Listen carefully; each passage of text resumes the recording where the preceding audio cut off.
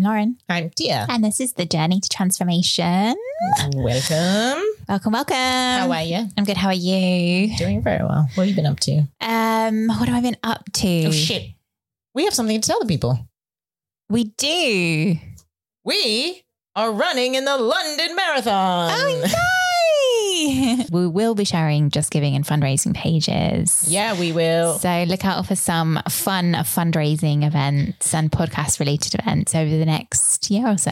Yeah. And if you haven't checked out our website, we've got some merch. So we've got some fancy, lovely t-shirts. We've got sweaters. We've got hoodies. We've got mugs. And a portion of all the sales of our merch are going to go to our charities that we are raising money for. And if you are around the Vauxhall area, I'll also be around selling some famous granola. And I must say, this granola is just absolutely fantastic. I could live off it. I have tried many kinds of granola over the years, and there's just something about this. It's just so good. I'm addicted to it. Yeah. Literally, I could handfuls of it, eat it every day. It's the Xanax I sprinkle into it. Oh, get out. That's why I'm always like, have some more granola.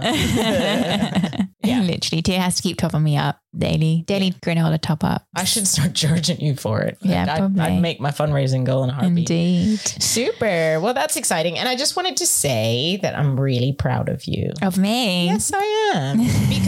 because I appreciated that at the time I kind of threw the marathon run in your face because I was on my own runner's high from having done the Tough Mudder.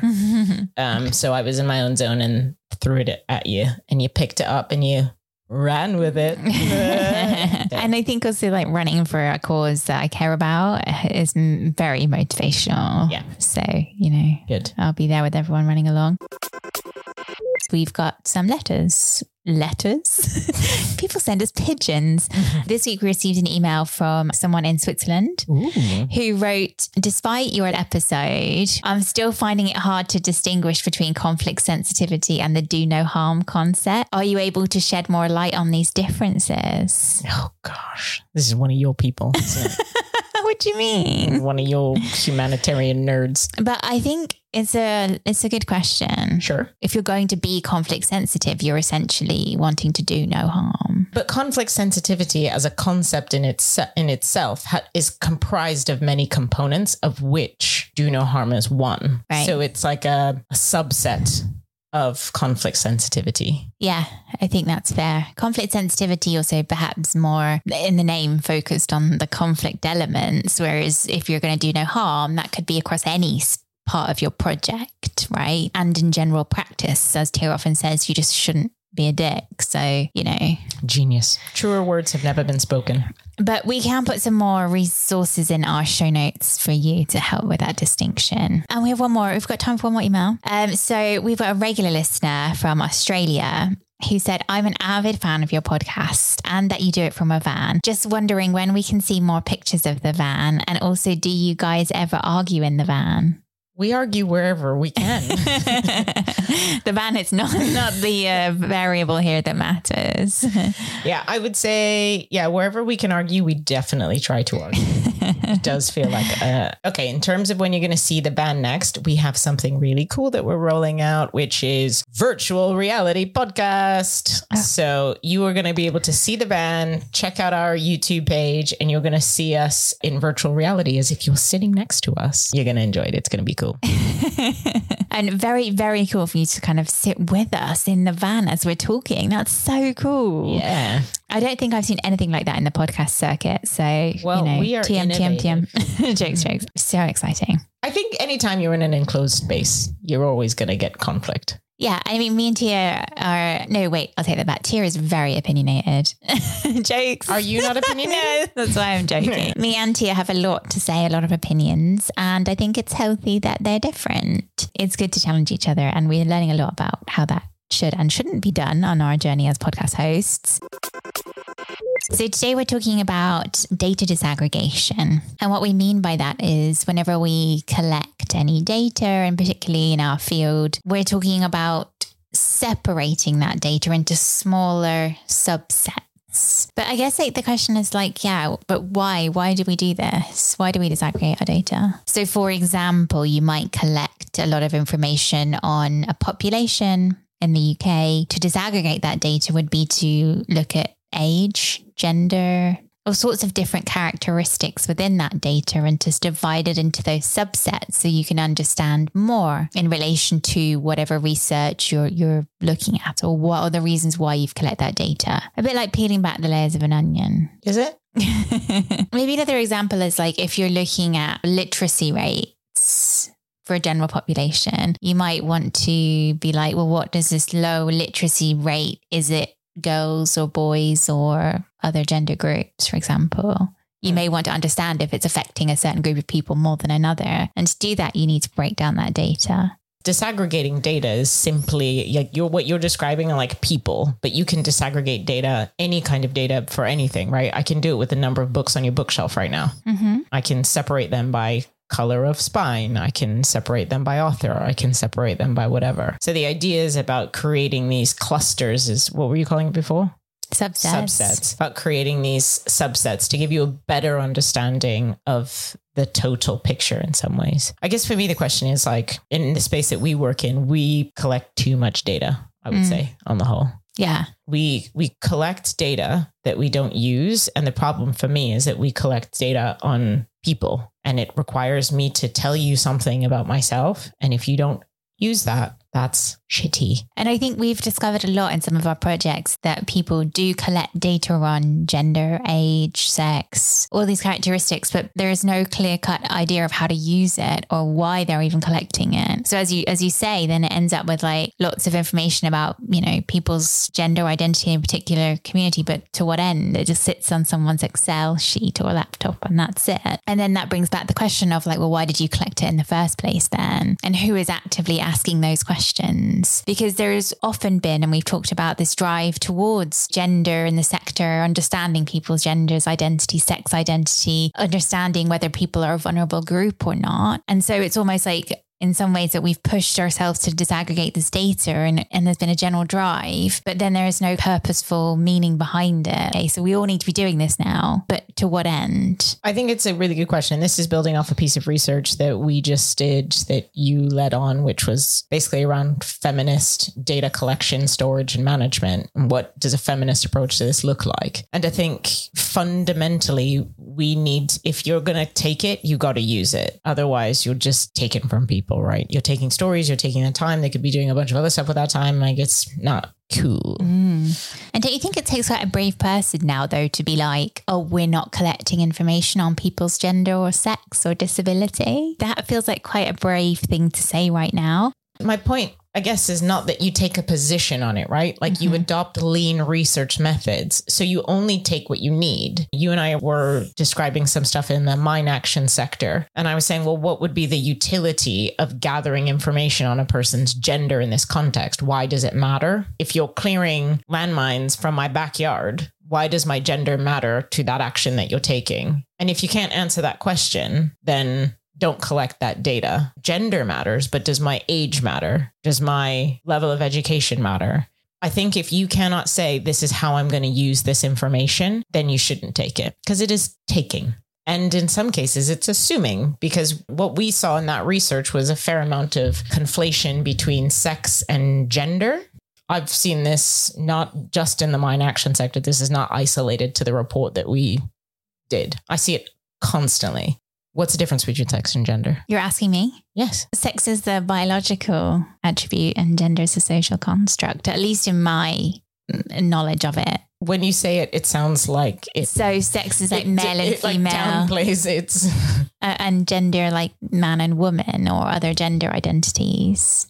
And even sex, though, there are other outside of the X and Y. Yes. So, yeah. So apologies, everyone, for my binary assumption there. Well, you corrected it, so I think it's fine. But I think that's kind of the point, right? Is that like people will, one, confuse the two. So we'll see gender disaggregated data and it will be M or F, male or female. Or we'll see sex disaggregated data and it will be man, woman, boy, girl. So one, it's existing in a binary. Two, it's confusing the two things. It does matter.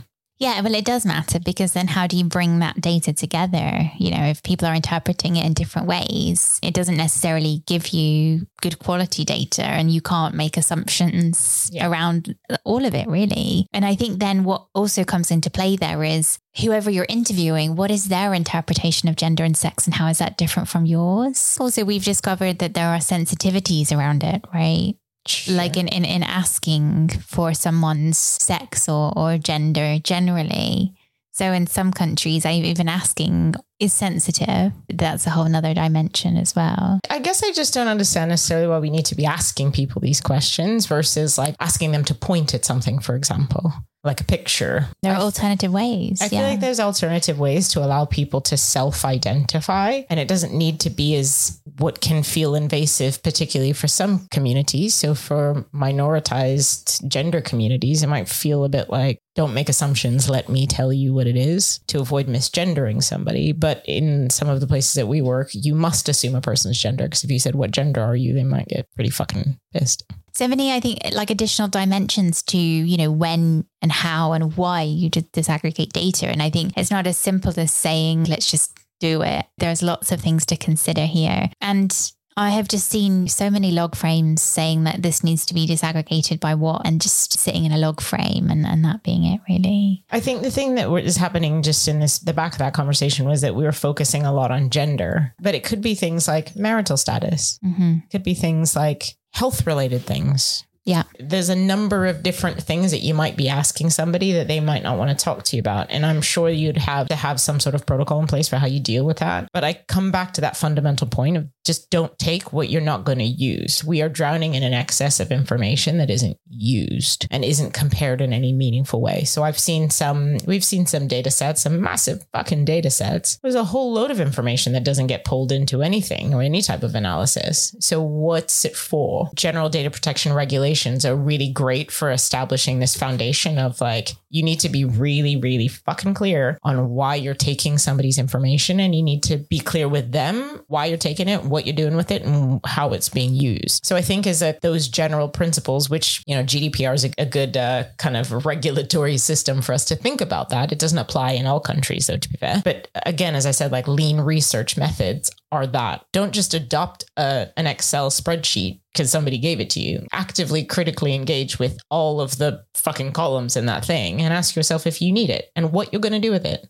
Yeah, exactly. And I think there's also just, you know, we talk about this quite often where so many organizations might collect the same data in the same space. And do you really need to all be collecting demographic information? Surely one set of demographic information is enough for everybody to use if necessary. Sure. And, you know, maybe that's where like, you know, national statistic offices are meant to come in as a state delivery service, census, for example. And in some cases, I wonder how the non-governmental organizations' data feeds into national census sometimes, because it might be that they're present there, but the state isn't for whatever reason. I don't know how they're connected, but yeah. That's an interesting question. And sometimes I think censuses...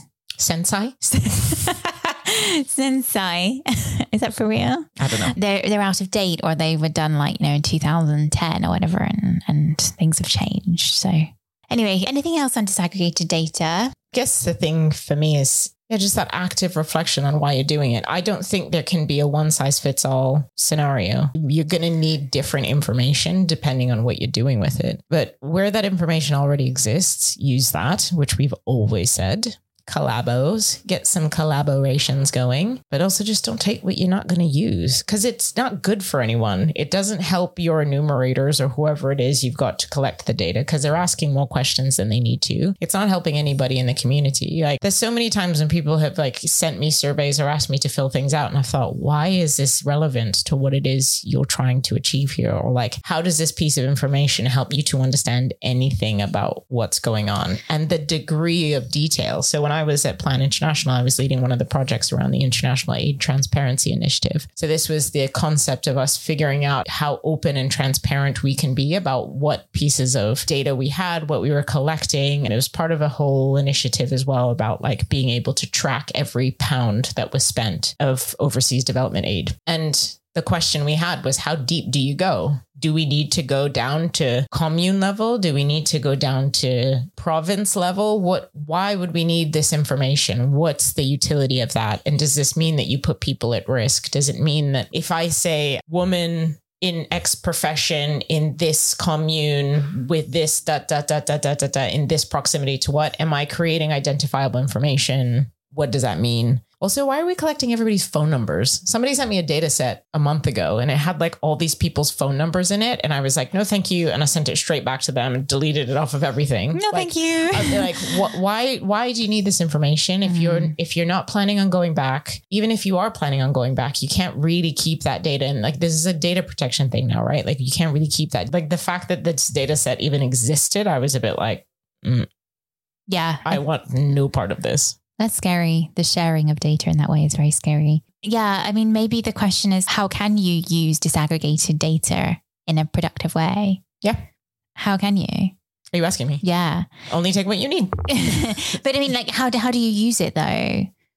Like, so for example, maybe one way could be you use it to tell you who's missing or like who's excluded, although you have to know then who's excluded. I suppose, like, for example, you could find out that maybe the people you're working with, like 80% of them are identify as men. And so you might be like, oh, where are the women or where are other genders, for example? I think it starts in the same place that everything starts. What is the question you're trying to answer? So if the question is, I want to understand who's missing from whatever, then that would inform who's missing from what perspective, right? Is it age groups? Then who gives a shit about this other stuff you're collecting? You just collect it on age categories. Right. Is it about different types of employment or different sectors of employment? Is it about health? If it's about health, then perhaps some of these other things may be more relevant than others. Like, I think the first point is like, what is the question you're trying to answer and what data do you need to answer that question in a robust and lean way? But I think also then being prepared to find out something that you can't respond to, and therefore being willing to share that data with somebody who can respond to it. Oh, I think you've gone off piste in the... Oh, sorry. Have I? You've gone off the disaggregated data world. Oh, sorry. I have a little bit, yeah. But let's say that you did find out, you disaggregate your data and you found out something from your disaggregated data. Then you have to be willing to share that information. But that's also sharing personal information with another organization or with a government authority or whatever. So there's engaged consent would say no. Right. So there's a real like also tension there, I think. Yeah. I think, we are talking about sharing information with other organizations. Yeah. It depends, I think, on a lot of things in terms of whether or not you can share that information. Because if it's shit like people's fucking phone numbers, then no, you can't. But right. Exactly. You have to get people's permission for that before you do it. Okay, great. So what's your concluding line on disaggregating data? I don't know how I can say it anymore. Only take what you need. That's it. At the start of it, here's the question I want to ask. Here is how I'm going to answer it and the sources of information that I need to answer it sufficiently. Because I can imagine a lot of scenarios where it might be really, really important. Like if you talk about literacy rates, it might be really important to understand how people might identify, to understand who might be disproportionately experiencing an educational system or something. Yeah. And I do sort of wonder a little bit if the Sustainable Development Goals is driving it a bit too, in terms of like you've got these umbrella goals that there are 17 goals that the United Nations put together back in 2015. Anyway, the Sustainable Development Goals are a set of like indicators, goals around health, gender. Some might say goals. And then underneath them, there are like indicators that need to be measured. And so there's a national level of measurement that needs to happen, which to a large extent does require that disaggregation of data. And I wonder if there's like a general drive there as too. But it's more about tracking progress rather than using it, I imagine. Yeah, I think what happened is we all got into this habit of collecting data and we just are doing it as an automatic response. Yeah. And I don't think we're asking ourselves why. I hate to keep reinforcing that point, but I do think it's really important to just ask yourself why you're collecting that information. Because if it's feeding into some national grid of data, which it's not, then like, cool, that's useful. But is it actually? Is there a little like SDG ticker that every time you stick your information into Excel, it clicks it up one. What is it being fed into? Because more data is being collected than is actually being aggregated into our understanding of where we are in terms of the SDGs. Yeah. What's the difference between disaggregated and aggregated? Disaggregate are component parts. So I take a thing and I understand its subsets, its little bits of it. Aggregated, I pull it all together and I pool it. Okay, thanks. Helpful. Okay, so 2 takeaways then. Take only what you can use, and B, ask why. No. Take what you need. You can use all of it. You can probably use all of it. Take only what you need and ask why you need it. Exactly. Okay. I'd say. Great. Adopt lean research methods. It's going to be cheaper, more agile. Everybody prefers it. And given that we're always bothering the same fucking communities for the same old bullshit that gives nothing to their lives, that contributes nothing to their immediate experience of the world around them, fucking stop it. There we go. Take what you need and make sure you fucking need it. And if you don't, stop it. Mic drop. Not these. These were expensive. Okay, great. I think that is a great summary on data disaggregation. And we'll put some resources in the show notes. I don't think it was that good because we actually started talking about data collection. Oh, well, data in general. Okay.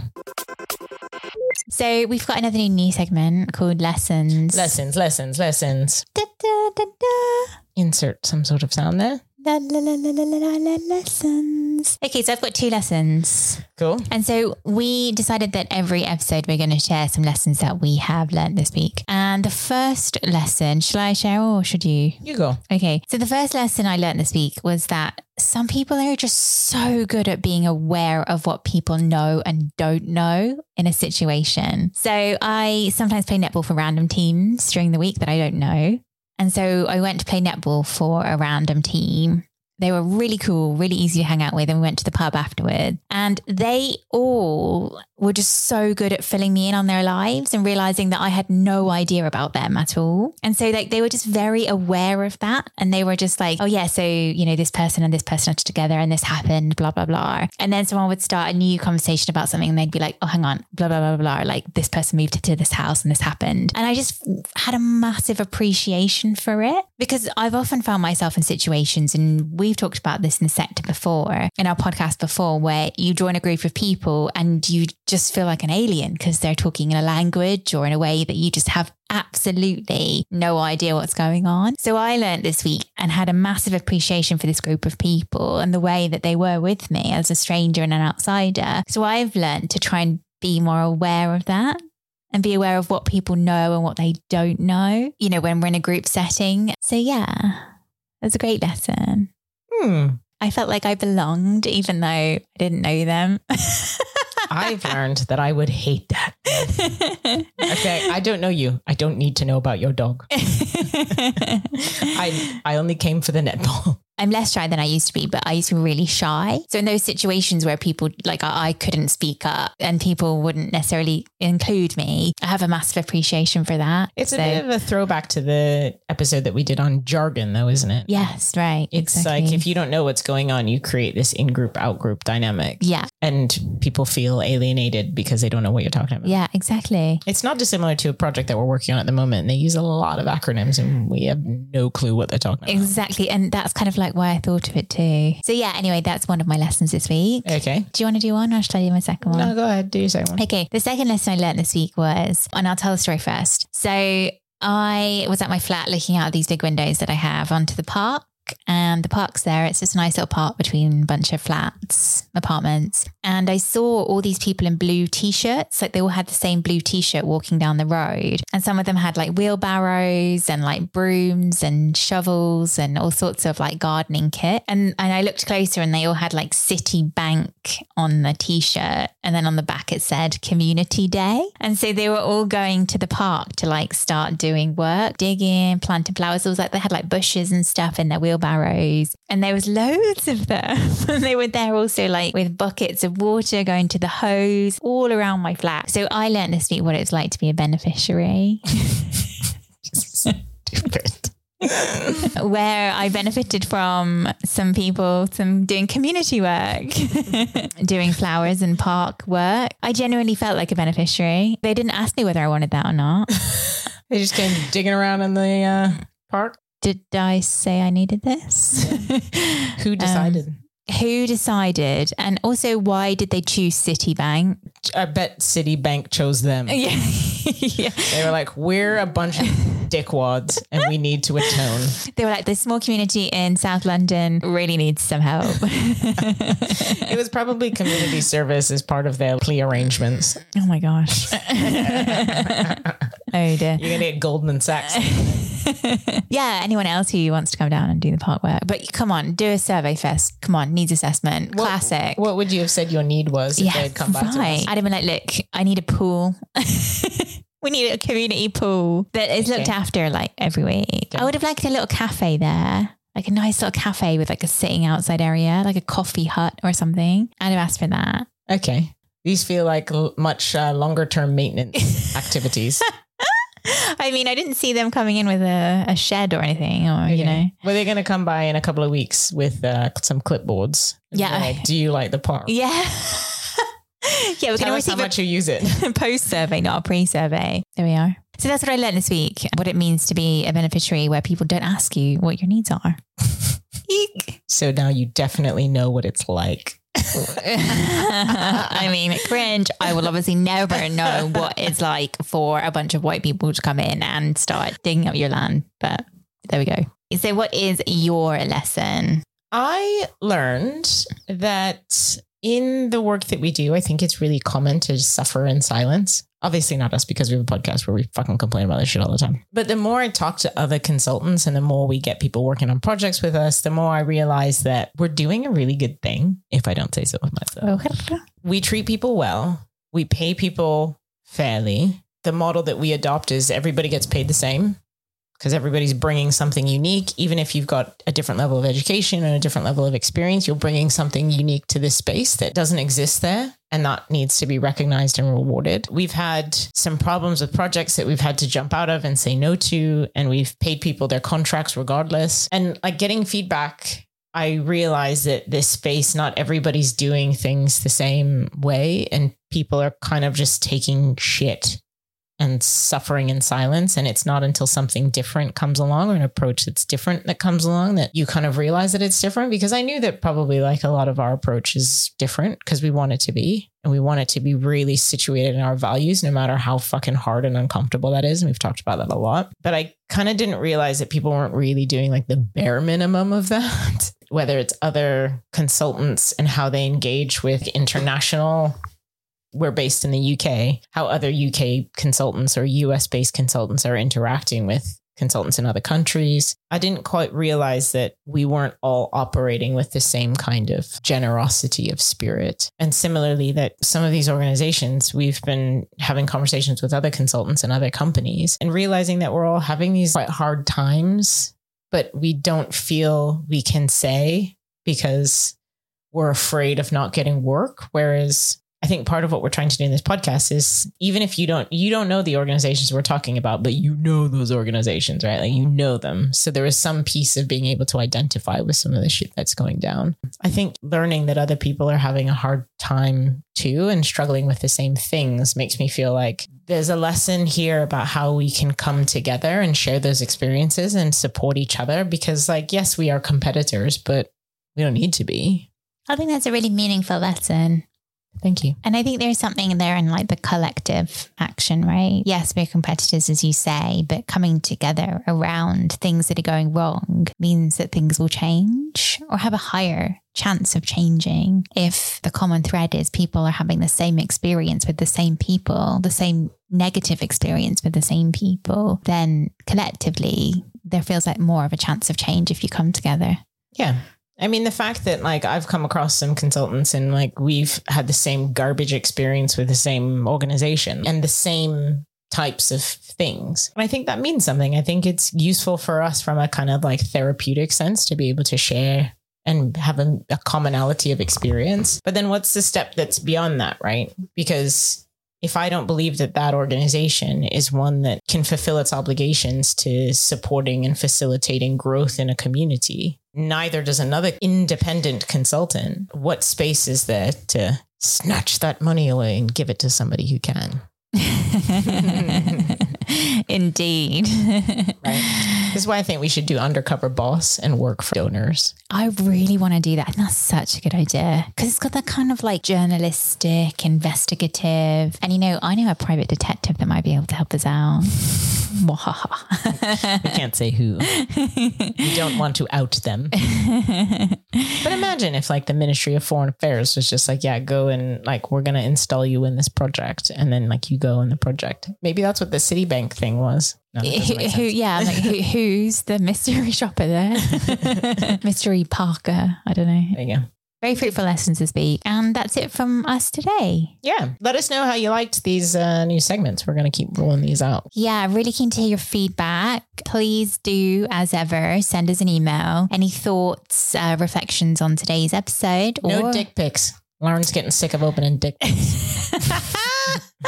Okay, this episode now got made explicit. You were saying shit earlier. So good until... You were saying shit there we go.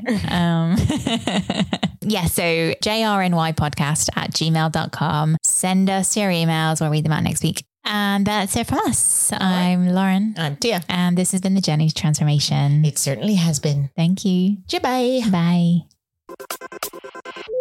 Thank you for listening to this week's episode of Journey to Transformation. Leave us a 5-star rating and a written review wherever you're listening to this podcast. Journey to Transformation is written and edited by us, Tia Rogers and Lauren Burrows. Our music comes from Praz Canal.